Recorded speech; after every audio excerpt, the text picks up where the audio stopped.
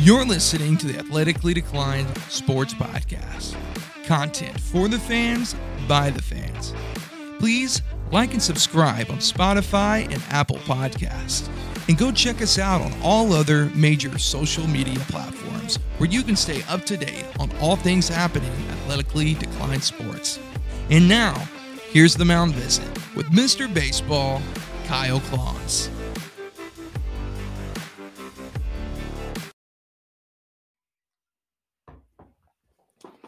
What you drinking there, Tyler? Oh, Clontsy. This, you mean that? Oh, dude, only some of the best coffee you'll have. But you know what? We'll talk about that more on the 27th. Sounds good. So welcome back to the Mound Visit, everybody. This is long-form episode number 1. There's too much going on in baseball, I think, this week just to do it via rants. So I've asked my buddy Tyler here to come on. We're going to try to cover it in detail, give you as much of what we know, and let you form your own opinion. Let us know what you think. So first things first, the Oakland A's. They have been the gift that keeps on giving this week. Started out earlier in the week. Might have been last weekend, actually. The broadcast crew from SNY goes into the visitors' broadcast booth at the Coliseum to be greeted by a possum and a mound of possum fecal matter. In which their response is to go and grab another vacant booth set up there to do the broadcast for the game. But sounds about right. Right. So let's add that and file it away in the folder of stories about the Coliseum that we've seen in the past few years. There's been bug infestations, I think bees a little bit, had a problem with that. Sewage overflow. I think it's happened more than once where the restrooms back up, start flowing into the walkways and let the fans walk through that. Didn't they have one of the outfield walls fall down in the middle of a game at one point? Highly possible. And I mean, it's not like no one's in the outfield deck really. So unless it's a playoff game, so no one's in danger. Yeah. Sure. So that being said, not to completely trash the organization, they're aware of this. They know the stadium sucks. They've been presenting plans to renovate, get a new stadium, all sorts of things. Plans have been submitted to the city for probably the better part of the decade now. So I went digging. I found the plan that was submitted to the city. It was going to be for Jack London Square. It's going to be a ballpark on the waterfront. Tyler, it was going to be beautiful. It was. Have you ever been out there? So that's one. I've been to all the stadiums on the West Coast except for Seattle and the Coliseum. Okay. Almost just by design, when it was family vacation, we were in San Francisco and had time for one. Obviously, you choose San Francisco over Oakland for the time being. Yeah. It's a pretty area, though. That would have been, a great addition, especially given the, I guess, the rise in that area for sports. Right. And that's furthering my point to an extent. Oakland historically is not the good part of town, right? The wrong side of the tracks. That's changing based off what we've seen. There's a lot of tech startups and everything flooding into the Oakland area. Gentrification's kind of taken place to where, there's probably still rough areas of town, but a lot of it's up and coming. Property values are way up. It's not the slums by any means anymore. So that being said, it sounds like the plans that were submitted were going to be somewhat similar to what we see in Atlanta. I think St. Louis has something similar, and Jim Crane just is headed this direction to where it's the ballpark, but there's a lot of surrounding areas around the ballpark to where it's just a happening place to be. There's event venues, and also restaurants, shopping. Berkeley's not that far from Oakland either. People kind of forget that Berkeley's in that area, and it was already a big deal. But I feel like, especially with COVID, with the rise of online learning and things like that, Berkeley's really starting to get a little bit of more in the spotlight. That's more than just a musically gifted college for people of that nature. Right. Not just the hippies gathering. Not just hippie.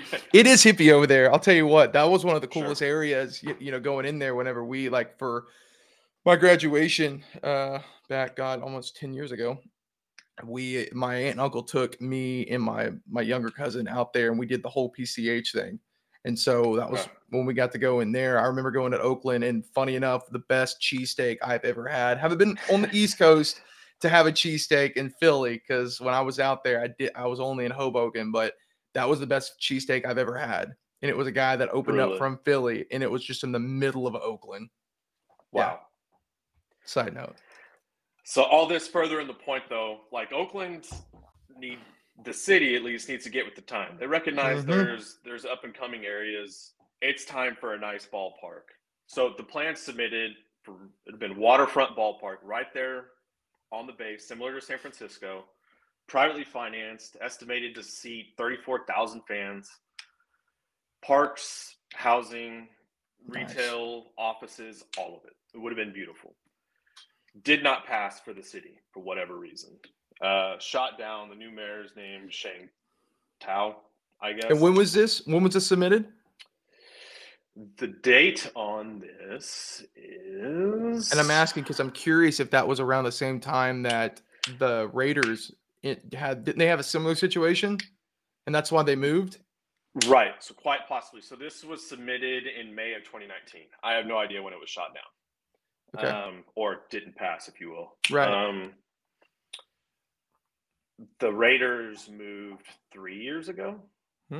Something to that extent. We're getting close to the same time frame. Yeah. So I'll tie the Raiders back into this here in a minute. Okay. So this doesn't pass. Kind of blaming it on the mayor, just from resources in the area. The A's have had enough. So this week, press release went out. They bought 49 acres about a mile north of Allegiant Stadium in Vegas. It's crazy, bro. The times they are changing. Yeah, they are. So let's factor in what all this means. So what this means for the city of Oakland, you have lost the Raiders, a very historic football franchise. Yes. To Las Vegas. They gave them a brand new stadium. It's beautiful. Looks like the Death Star. And they're still adding to it. Right. Nuts. And they have no problems getting fans out there. Not at all. It's sad because the Raiders were Los Angeles at one point. Los Angeles Raiders moved to Oakland, been yanked around to a third location. Well, they went back to LA too for a short stint before they went to Vegas. Right. Like, so they've lost Oakland's gotten the shaft, man. Like, thank God for Steph Curry and Klay Thompson and Steve Kerr for them from a sports standpoint, because, man, I mean, because they also lost Billy Bean. From the front office of the A's? That's recent, though. Yeah, yes? That's what I'm saying. It's like, like, you've got Golden State, right? That's kind of reviving the sports, I guess. But they play in San Francisco now, don't they? Oh, they do, don't they? Oh, right. I forgot about that. I think a similar situation to where they were in Oakland, couldn't get the arena or whatever. World champion. This is yes, I forgot about that. Then because it was a big deal because they moved across the pond, and wasn't it right after they won the first one? And they were basically like, give us a new stadium or we're like relocating across the way. And there was like a big push to try and get the stadium figured out. Guys in the chat, please, like, don't roast me if that's incorrect. But right. Basketball is not my thing, but from the business standpoint, where I think that's right. I vaguely remember reading something about this. So we are losing a franchise that brought us change. You can't tell the history of baseball without talking about the A's. Absolutely not. Billy Bean brought us Moneyball. It changed the way we evaluate players. Yes. You can go back to teams with Vida Blue, Jose Canseco, Mark McGuire, my boy, the Tony La Russa dynasty. Late Reggie 80s, Jackson, Mr. October. Right, exactly. Henderson. it's fixing to be a thing of the past, history. Man. File them next to the Montreal Expos, the Washington Senators. They're gone.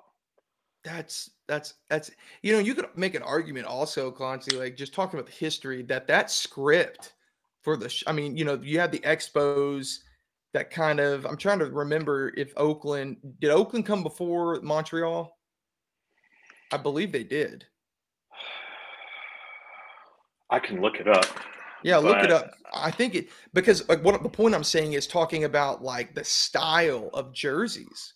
You know what I mean? That script. Sure. That yellow script that we all know and love of, athletics in Oakland and that cursive, that's been adopted like across baseball as a generic script.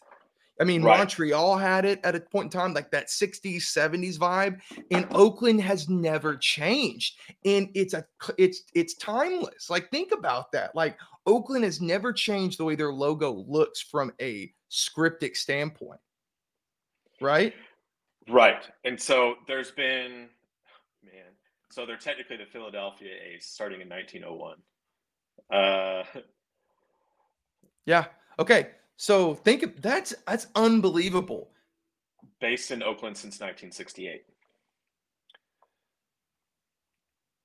And it's going to become a thing of the past. Because obviously, if you move to Vegas, you don't miss out on the revenue opportunity to rebrand, the jersey sales, things of that nature. So the A's will be gone. It'll be I saw a few Vegas picks.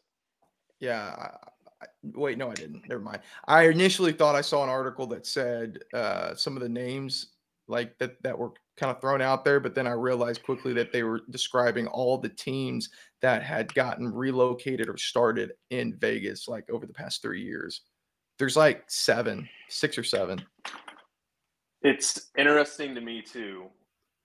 So they purchased the property out there, submitted the building plans. The new stadium out there is slightly bigger. Houses like 35,000 people, but the concept is going to be relatively the same. I think they're with 49 acres. I think the plans include, you're in Vegas, throw a casino out there, hotels, shopping, restaurants, whatever, the whole 9 yards. So they're going to get what Oakland could have had out there, and I think it's going to do just fine. As far as, I just don't get it, man. And that's what's funny. Have you been to Vegas recently, Tyler? I've never been to Vegas, actually. That's one place I've never been, and I want to go so bad because, as you know, I'm a big golfer, and one of my dream courses is Wolf Creek. I want to play Wolf Creek so freaking bad. So I went last summer for a buddy's bachelor party. And keep in mind, at this point, we're all in our 30s. We're married, getting married, have kids. Believe me when I say there is a relatively mellow way to do Vegas too, and it's fun. You don't have to run out strip clubs. You don't have to be obliterated. Yeah, that's not my scene. Right. I love me a little bit of blackjack. I will play some blackjack. Okay. I like numbers and things of that nature. Yeah. So take a little bit of gambling money, but outside of that, the food's awesome. You can eat well. And then sports books is everywhere now. So you go throw a little $15, $20 bet on whatever game of the night is, then you go sit down, they'll bring you drinks, you can watch the game in pristine seating, projector. I love it. I think it's cool, and it's not filled with debauchery or anything like that. I think there's a relatively tame way to do it, and whatever they name the organization is going to benefit from it, because I think there's more and more people that think of it like that. So let me ask you a question, and I know that I'm not going to say historically, but we have seen, I think, a little bit of maybe other than the legacy teams, some of the expansion teams, maybe we'll say, adopt similar colors to some of the other teams in times. I look at Arizona, and another one, maybe if you look at the Rangers aren't the exact same as the Cowboys, but you've still got that concept of blue, whites. The Nationals are the best example. The Nationals, yeah. Do you think because of it being that kind of age where they like things to represent be uniform, that we could potentially see Oakland A's become, let's talk colorway, be similar to maybe the Raiders, Golden Knights even? So as much as I make the counter argument, I don't think they'll pass the opportunity to rebrand and the sales that come from it. Mm-hmm. Raiders did. So Raiders kept the name, the logo, all of that. So, man, I think that there's a very real possibility of what you're saying, that they pay ode to history and where they come from. And, you know, this organization's been around since almost the 1900s, to where they respect the historical aspect of it, and some of that doesn't change. But at the same time, I mean, management and ownership could just middle finger to the man, we've had enough. Remove everything that tastes like Oakland from us, and let's start anew. So yeah, it could go either way. Because I mean, I enjoy that aspect too. Like if as they move, I look for little changes and stuff like that. Obviously, they're going to change at least like the away jerseys, right? So it's not going to say Oakland anymore. It'll say Vegas across the front. So I just think green, we'll see what all that entails. Green and, you know, I'm going to say gold because I just feel like it's more of a yellow. Right. It just doesn't feel Vegas-y. You know what I mean? Like, I could see them doing something even more like closer to maybe how the White Sox are, because I feel like those White Sox colors, which I mean goes with the Raiders. I feel like the Raiders colors very much symbolizes what I think of, you know, when I think Las Vegas and sports teams. And I think the same thing with the Golden Knights. Like, I don't know, man, it'd be kind of dope to see like Las Vegas Gamblers or something like that, you know? It would. I mean, it would play up. I guess you could make the argument too that both the Knights and the Raiders, they have a big black component to their color palette, if you will, and Oakland historically doesn't. So maybe there is some adjustment, or they added in another variation or alternate jersey, something to that extent. So or they play into the because the elephant is Oakland's logo. Like if you talk about icon, you could play into maybe something like that where you still keep some of that history, right? Where your logo is like predominantly the elephant, because I think that could potentially bridge that gap. Right. You know, a little old and then mix it with the new. Maybe you do rename it, but you keep like some of that with it.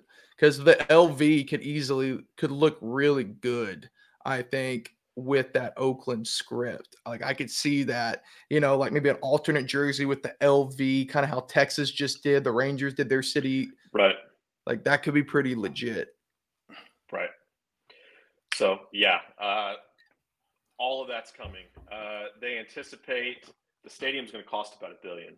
$1,035,000, which Vegas, that's nothing. They'll show me how to make that money, please. Right, exactly. How to make that money legally. Yeah. Gosh. Estimated completion date is 2027. That doesn't necessarily mean they will hold off from moving until 2027. There's a AAA team there right now, the Aviators. I just had a buddy send me.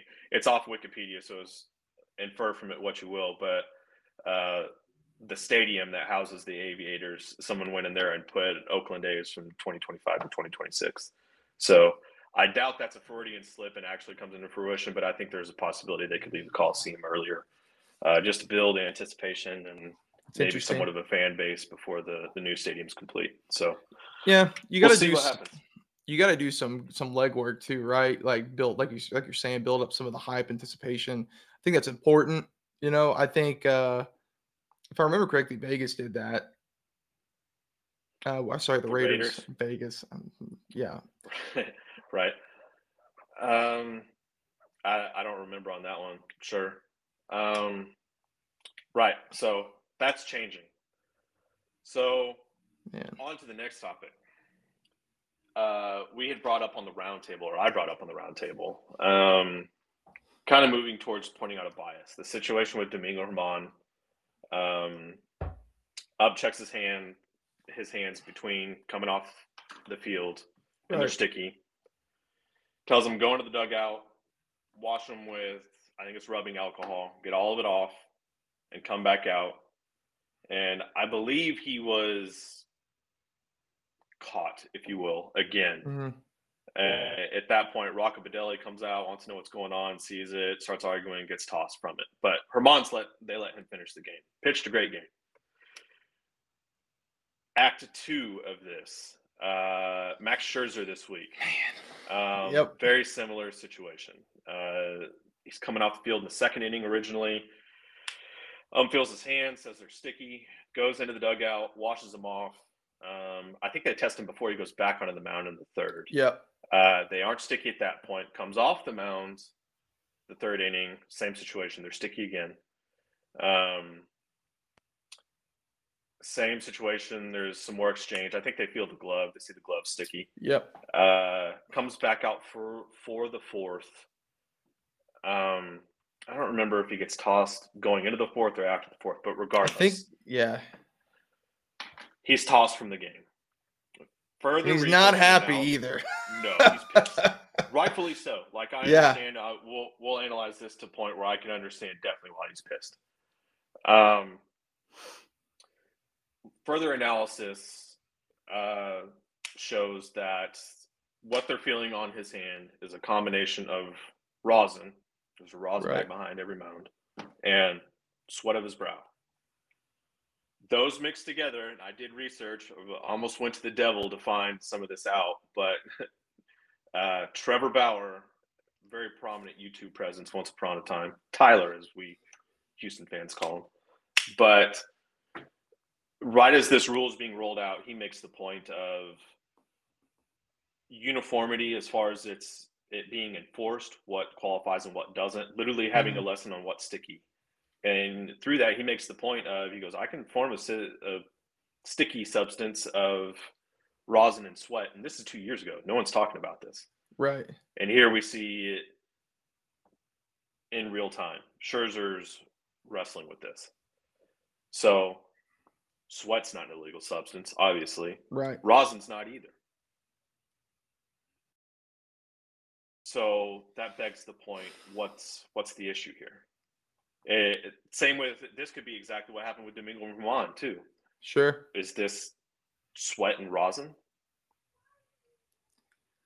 I will point out too, the other angle to this is 3 players have been thrown out of games since this rule enforcement change.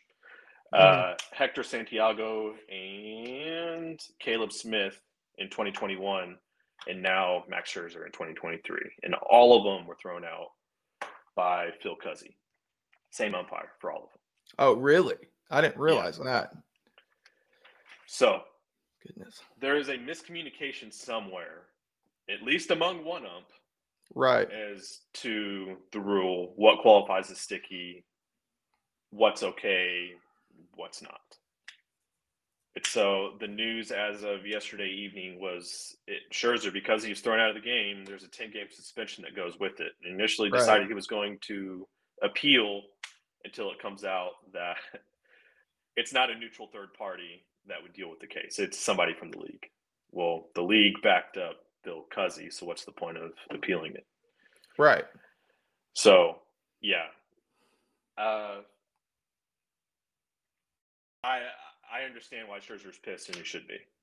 Yeah. By his standard, he did nothing wrong. Like, no, I played by the rules. I didn't use anything illegal. Right.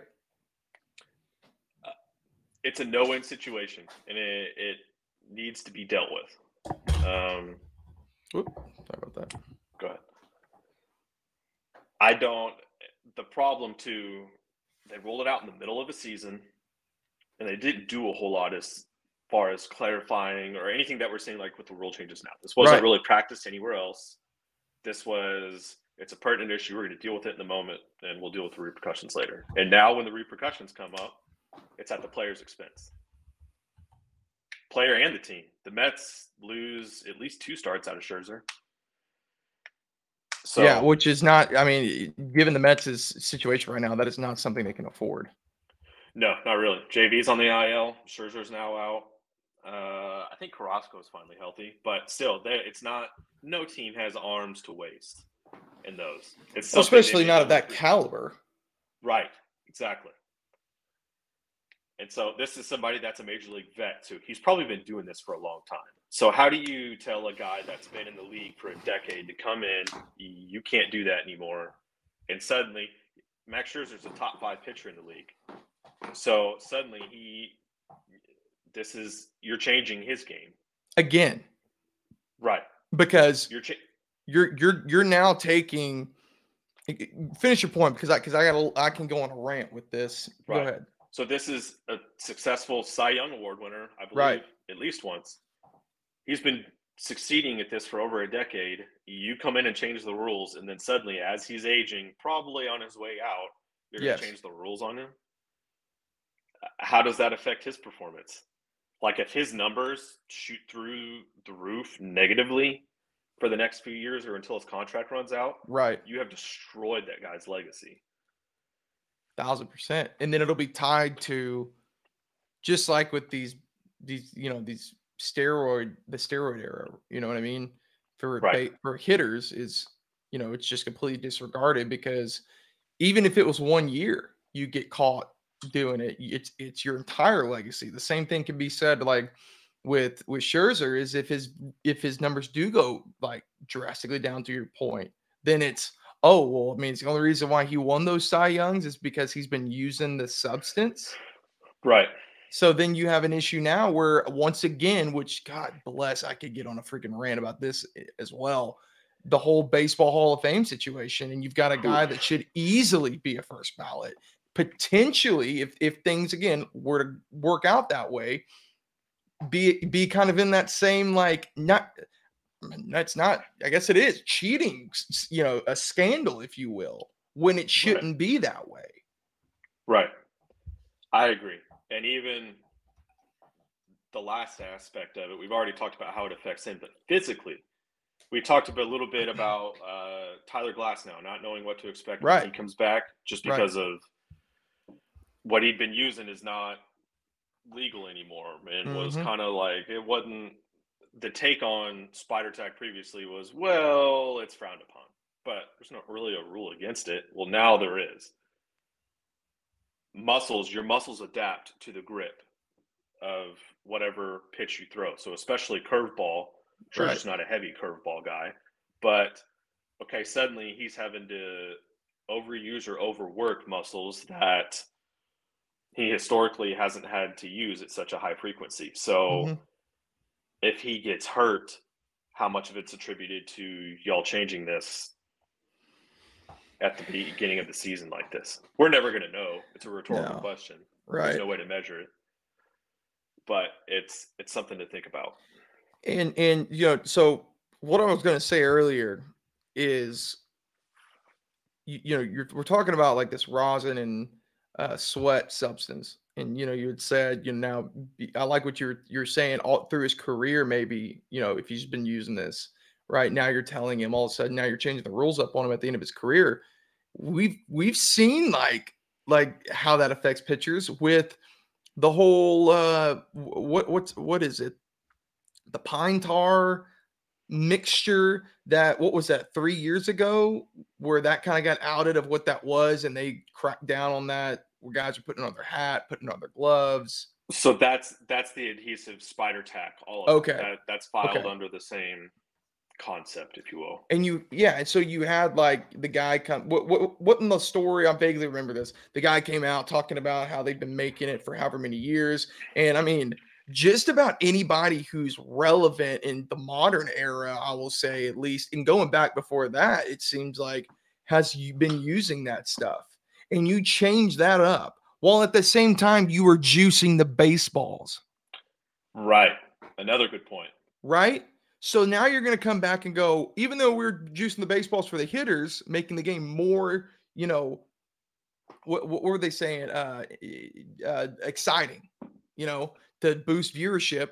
Now you're contradicting it by basically telling pitchers you're not exciting, so we're going to make it harder for you, while at the same time making it easier on the hitters. It's just, it doesn't feel like the MLB is being, in the modern era of baseball, being fair to these pitchers. It does not. It feels like pitching is getting the shaft, and now we've got this thing where we went from seeing dominant pitching in like the steroid era, right? And it was like, that was a thing where you looked at to where now we're not going to there's no steroid crackdown, right? But we're going to now be the ones that are going to enhance the hitters ourselves. So, like, what does that say for the MLB? Like, how is that any different than these guys with taking steroid usage during the steroid era when you still have to hit the ball? But now you're making the ball, in that point in time there when Judge came, the early years of Judge, making it like a freaking tennis ball off of a bat. So, this all started, I think it was Genesis Cabrera. It was Cardinals pitcher, reliever. Right. I don't remember who they were playing, but I think the opposing manager yells out, he can see him gripping his hat, whatever. So the ump goes out there and starts talking to him, and I think tells him to switch his hat. Right. And Mike Schilt, I think, is either the manager, maybe, he's the manager of the Cardinals for the time at that point. He comes out and starts letting him have it. Like, no, you're not messing with my guy. This has been baseball's dirty little secret forever. Like, you're not going to start enforcing it right now when it's flown under the radar for so long. Well, props to Mike Schilt, because it took some cojones to go out there and do it and call it out as he sees it. And he was right. Right. It's been a dirty little secret. You don't just stop and try to enforce it middle of the season like that. And so the common denominator between all these, you make a good points. Like, the players even, especially the pitchers, I remember Justin Verlander coming out and acknowledging the difference between baseballs before and after the All-Star break a couple years ago. So 2021 probably, acknowledging the difference, how they feel, the grip, and then how they carry as well. Right. There's some validity to that. So guys that have been playing over a decade, they know how that feels. They know the weight, everything. You feel all of it. So if there is a change, I would trust their word over the suit and tie guy in the front office. Yeah, 100%. I don't trust Rob Manfred at all. We'll segue this into the next topic of Rob Manfred on contract regulations. Before you hit in there, I want to make one more point, because I saw this video last night, and it made, I think, has some relevance in what we're talking about. Is, do you remember, oh gosh, what's this guy's name? When Pat Venditti, I think is his name, the ambidextrous pitcher for Oakland, came into the league? Vaguely, yeah. Okay, do you remember how in the minors there was a situation between him and a batter that was a switch hitting batter, and they continuously kept, like, he would change his glove, the batter would change the box, and it went on until they finally, like, the umpire came out and forced, like, basically said this is how it's going to go, because there wasn't a rule in place. Right. Did you ever see? Do you remember that going? I vaguely remember the scenario. Okay. I don't, like, as an urban legend, I don't have any video evidence or any research on it. So there is a video. Okay. I definitely recommend looking it up afterwards, because it's, number one, it's hilarious. But the reason I'm bringing that up is because, this rosin and sweat thing, there's not really, like, there may be a sticky, rule, right? But, like, to this specifically, like, there's not a rule on that. Like, we've talked about specific substances like the spider tech, but we haven't talked, like, they've not, like, specified this stuff. So, later on, a few days after that, is when the MLB specifically put a rule in place. I think it's not just disrespectful to the pitchers, but I think it's disrespectful to baseball at this point, that you're not having the MLB, after multiple situations now, right, specify, because you need to make yourself clear. It's just like anything else, right? You can do something one time and it's ask forgiveness rather than permission. None of these guys are going to ask for permission. No, because then it brings attention, right? That's part of having an edge in the game, right? That's part of baseball being such a calling it America's pastime, because there is so many mind games, and there is so many nuances to it that just, if you haven't been following it or playing it for so long, you just don't know about. And you're starting to make it lose its magic the more and more you do things like this, not only to the players, but I think to the fans. Right. I could segue this into a 100 soapbox arguments, but I'm going to try to stay on topic. But yeah, you're absolutely right. And I have a hard time too. What we're seeing as well is, keep in mind what all the rule changes were going into this year. Very few of them, if any, technically benefited the pitchers at all. This is all to develop more runs, keep shorter the game more games. active, right? So you can keep people's attention longer. So Max Scherzer followed exactly right. So Max Scherzer followed the rule, but because he is so good, it's well, he's harder to hit this way. Spin rates are higher. Break on pitches is more aggressive. They're harder to hit. That means less runs. That means less people are paying attention. We got to do something about it. Not mid-season, you don't. Nope. And I'm going to be known as the Rob Manfred hater, and I am okay with that. I will wear that crown proudly. But the guy has done so much that is bad for baseball in his tenure as commissioner that we were better off with Bud Selig. So what have you? What do I know? But we'll segue that into another Manfred mishap. We could hold on to that, a Manfred mishap, and make that little segment ongoing. Yep. What did Rob do this week that was bad for baseball? Comments on long-term contracts from Rob Manfred this week. Basically came out and said that long-term contracts were bad for baseball because they turned the stars of today into the stars of tomorrow, and they're overpaid for it. You and I talked about this a little bit previously. This is at a conference or something that he's speaking at, and I don't know the full context behind it, but he iterated a paragraph behind it that's pretty explicit. So the rebuttal from Tony Clark, the president of the Players Association, is pretty much, that's a non-starter over our dead body. That's never going to happen. So what I think, speculation, is what we can look elsewhere in sports and see. Rob Manfred's talking about the decade-long contracts. So in recent history, we've got like Julio Rodriguez got 13 years for $210 million at the end of last season. Manny Machado has since re-upped. Re-upped. 11-year deal. Rafael Devers got an 11-year deal. Xander Bogaerts, Trey Turner, list goes on. Yep. He's trying. Rob Manfred wants less of those contracts. Ultimately, I think, yes, I understand you're the commissioner. That's none of his business. That's between the team and the players, the ownership of said team and the players.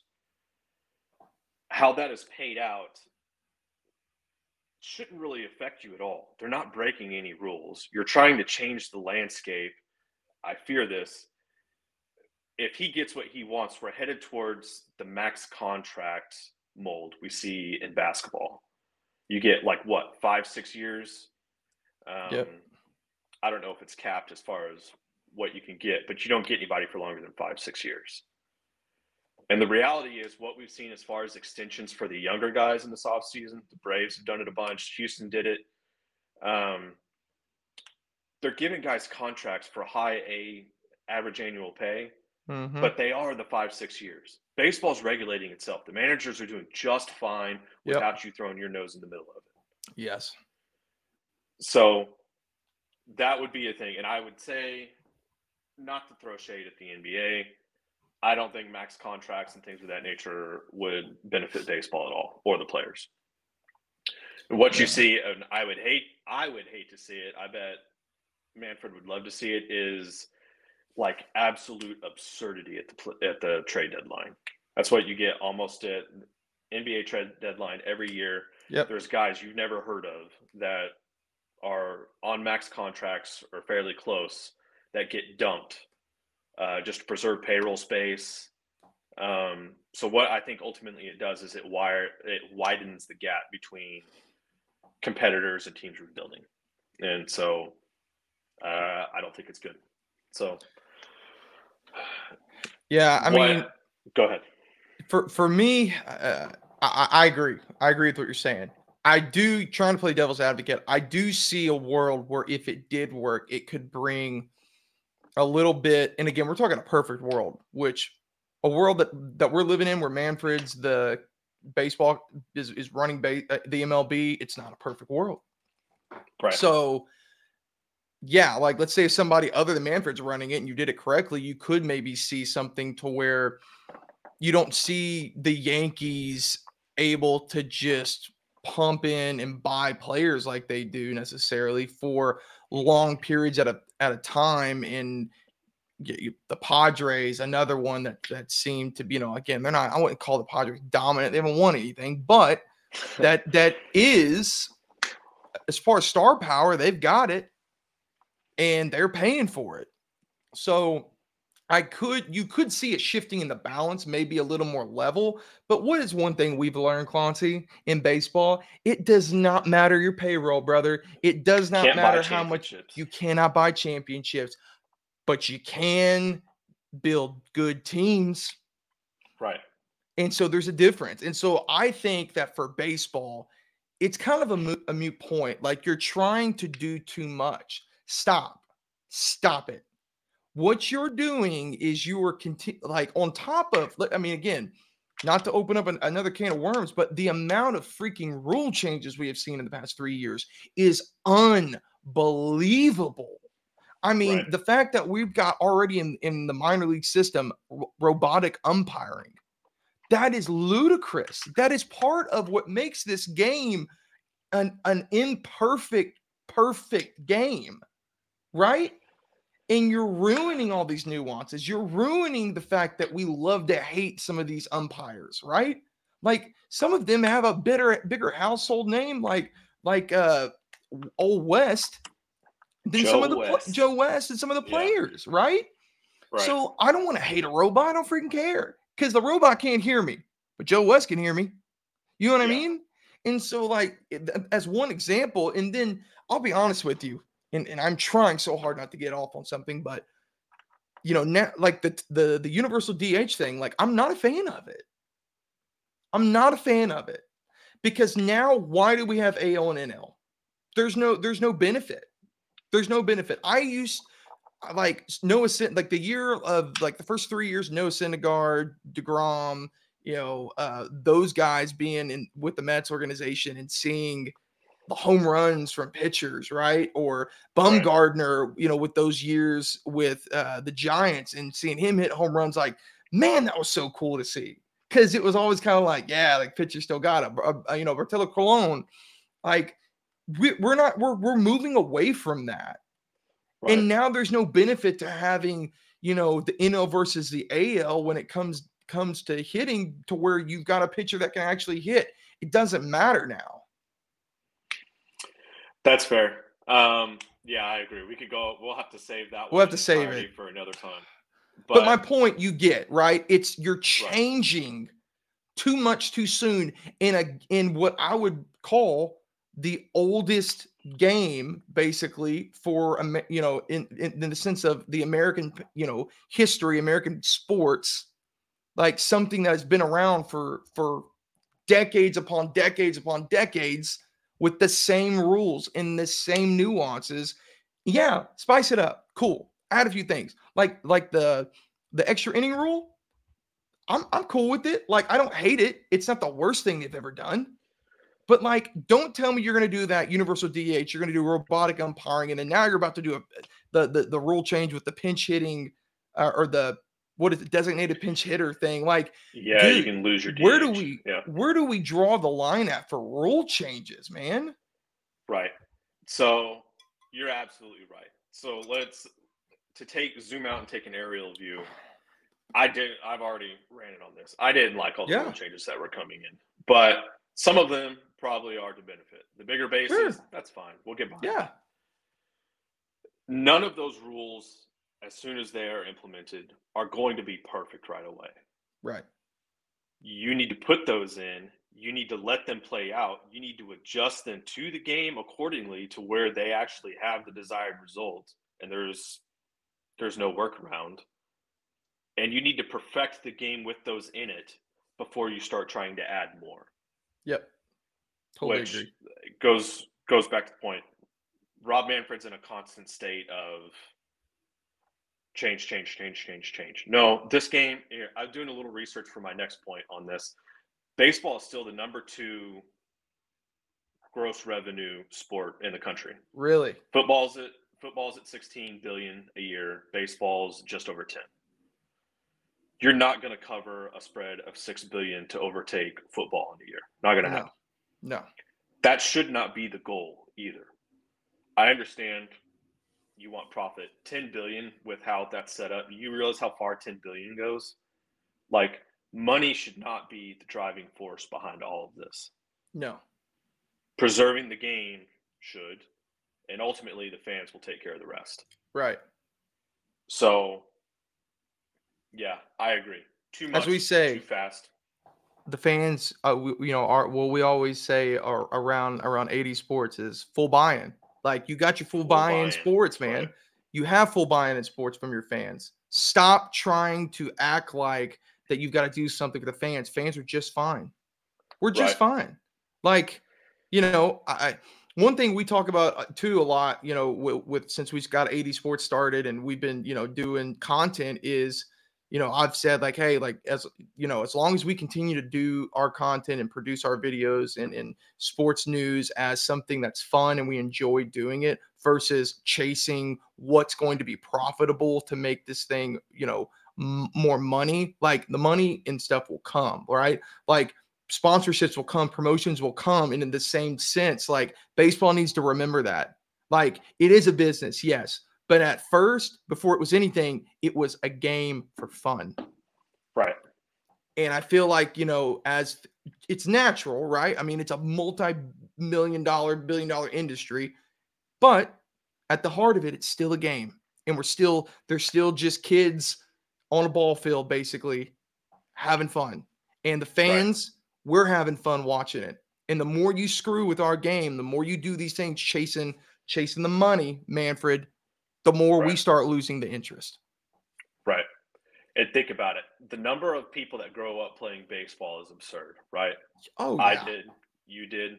Yes. That phases out, and the game itself will weave out the best of the best at every level you get to. Yep. I played a little in high school. Past that, big drop off. Collegiate level players, there's plenty of them. Even bigger drop off as to who goes pro. Right. What we do right now is as close as the normal fan will ever get to the game. Yep. You and I are going above and beyond because we're sitting here taking time out of our day to have conversations about it. Right. This is as close as we're ever going to get to baseball. It's going to a game, watching the game, and talking about it, essentially. Right. Quit messing with that, man. Stop. Like, as far as baseball goes, this is what the fans get. Yeah. That's my 2 cents worth. The idea I had is interesting. I was thinking about it. He's complaining about long-term contracts and how we see players hold out, not sign till spring training, things of that nature. I'm going to tie that into, I'm drastically not trying to take this towards politics, but we see like headlines of, it'd be like women's sports coming in and saying, well, the men are paid so much more than we are. Right. That's not fair. Well, percentage-wise, you're actually making comparable to what the guys make. The revenue's just not there.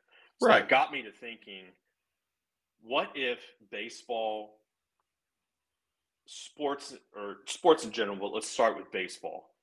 Why don't we do that? Why don't the example that everybody's watching coming up is going to be Shohei Ohtani. Shohei Ohtani is the face of baseball currently. Yep. Everybody across this continent and then Japan, worldwide, really, they know who Shohei Ohtani is. He is popular. Could be the closest. We may get a $500 million contract for this guy next offseason. Mm-hmm. If I'm a GM, I don't want to have to worry about incentive bonuses. I want my guys playing to the best of their ability at all times. Why wouldn't I just call up the player, or if whoever it be, whoever wants to sign Shohei Ohtani, and say, you know what? we're going to bring you in. We will give you 10% of the revenue for the team for the year. Yeah. You earn your keep. If the team's good, we're going to make that much more. That includes playoff games. That includes jersey sales. That includes everything. 10% of whatever the Giants make for the year is yours in your pocket. We estimate it to be about this much. You coming here will improve these aspects this much, whatever. We'll give you a rough dollar amount, but this is what we expect it to be. Because then if he's hurt, if the team sucks that year or whatever, guess what? Your paycheck, I'm sorry, it's not going to be quite $50 million a year. It's probably going to take a 20, 30% hit, whatever. Right. But why don't we do that? And the problem with this theory is, 10% for the Los Angeles Angels of Anaheim is less than 10% of what the New York Yankees bring in. Yep. So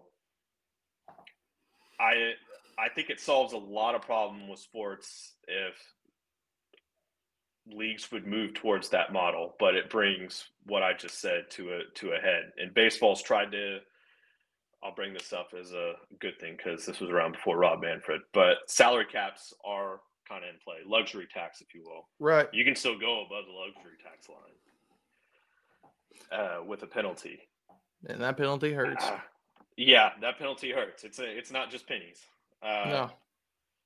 But if you establish a hard salary cap and then salary floor at that too, nobody just gets to nickel and dime it in. The A's are moving to Vegas. They're going to be able to afford more than $30 million a year in payroll. Yes. So why don't we look at that as far as business structure goes? That's a rhetorical question. There's not really an answer to it. Like I said, I pointed out the flaw in it, but I think the easy answer though, if there is any, is greed, right? I mean, sure. You talk about money, you talk about, corporate America, you talk about these big, companies. It all comes down to greed. Everybody wants more profit, more percentages in their own pocket because they look at it as, well, I'm the one spending the money, right? Right. So I think it opens the door too for arguments going in. I remember, I think it was like A-Rod. When A-Rod landed the 10-year deal, $300 million, make $30 million a year. It was, I'm the face of your franchise. I'm bringing in a lot of fans to come watch and see me play. And you know what? There's some validity to that argument. Yeah. Very much so. People will travel to go see A-Rod when he was at his prime. So if that's the case, to say, you know what? I agree with you. I think you're right. And I think that's responsible for X percentage of the revenue. Right. Suddenly at that, if the revenue is not there, you get what you brought in. You're responsible for this much, right? So just an interesting thought to think about. No, for sure. And to further your point, again, I was at game was it game one? Yeah, game one of the Astros versus the Mariners, the one with the walk-off from Alvarez last year. Yes, sir. And we sat next to some Mariner fans, and they were super cool, really, really cool fans. Shout out Mariner fans. You guys are legit. I've been at a lot of Astro playoff games since they've been good, and a handful of the ALCS, ALDS, and even I think I've been to 2 World Series games. By far the nicest fans.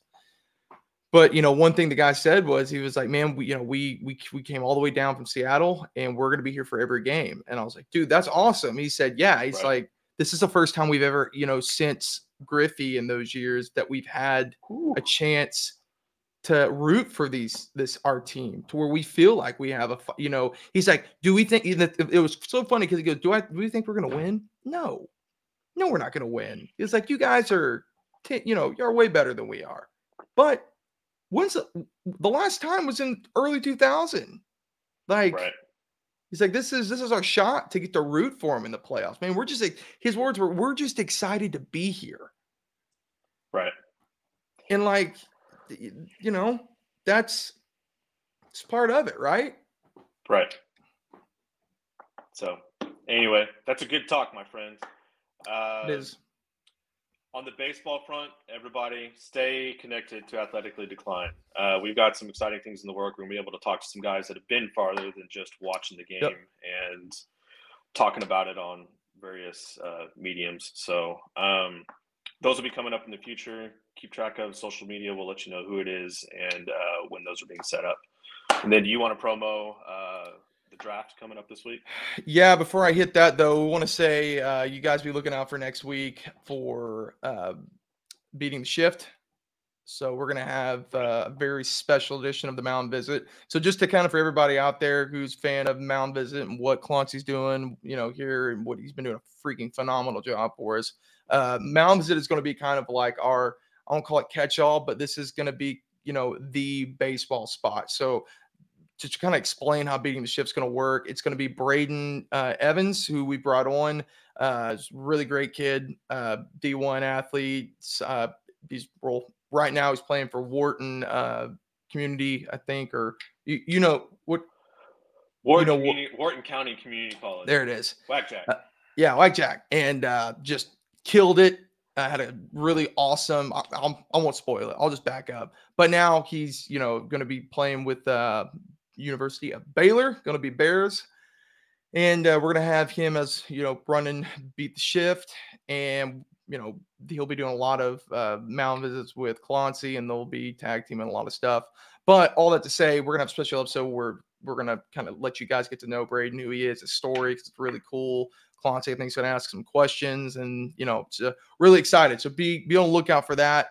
And then, yes, as Clontsy said, April 27th, it's a Thursday night. If you guys are at all fans of sports, you're probably aware it's the NFL draft. 7 o'clock Central Time is when it starts. We will be live on Twitch, on YouTube, on Facebook, on Kick at 6:30. It's going to be a full-blown production setup. You guys are not going to want to miss it. Myself, Sly of Hezzy Takes, and then my co-host of Chasing Rabbits, old Craig. We're all going to be hosting. We're going to have some special guest appearances from our boys with Wild Wild West Sports, a Red Shirt Year, and the new show that we haven't announced yet, but we'll be announcing today. So by the time this goes up, I guess you'll see it, of Mr. Fantasy with Mr. Spencer Roland Nolan.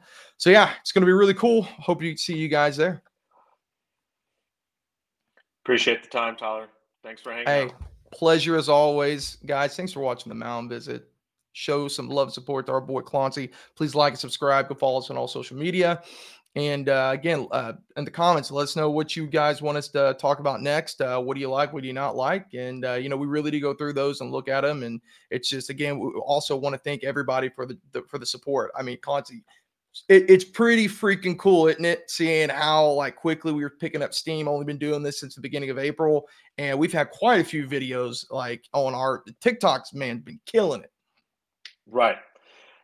Goes back to said, comment with us. We're probably some of the few guys that I think we're in this just because we enjoy the sport. If you want to argue via the comments or have a counterpoint, I'll hop in there if I can.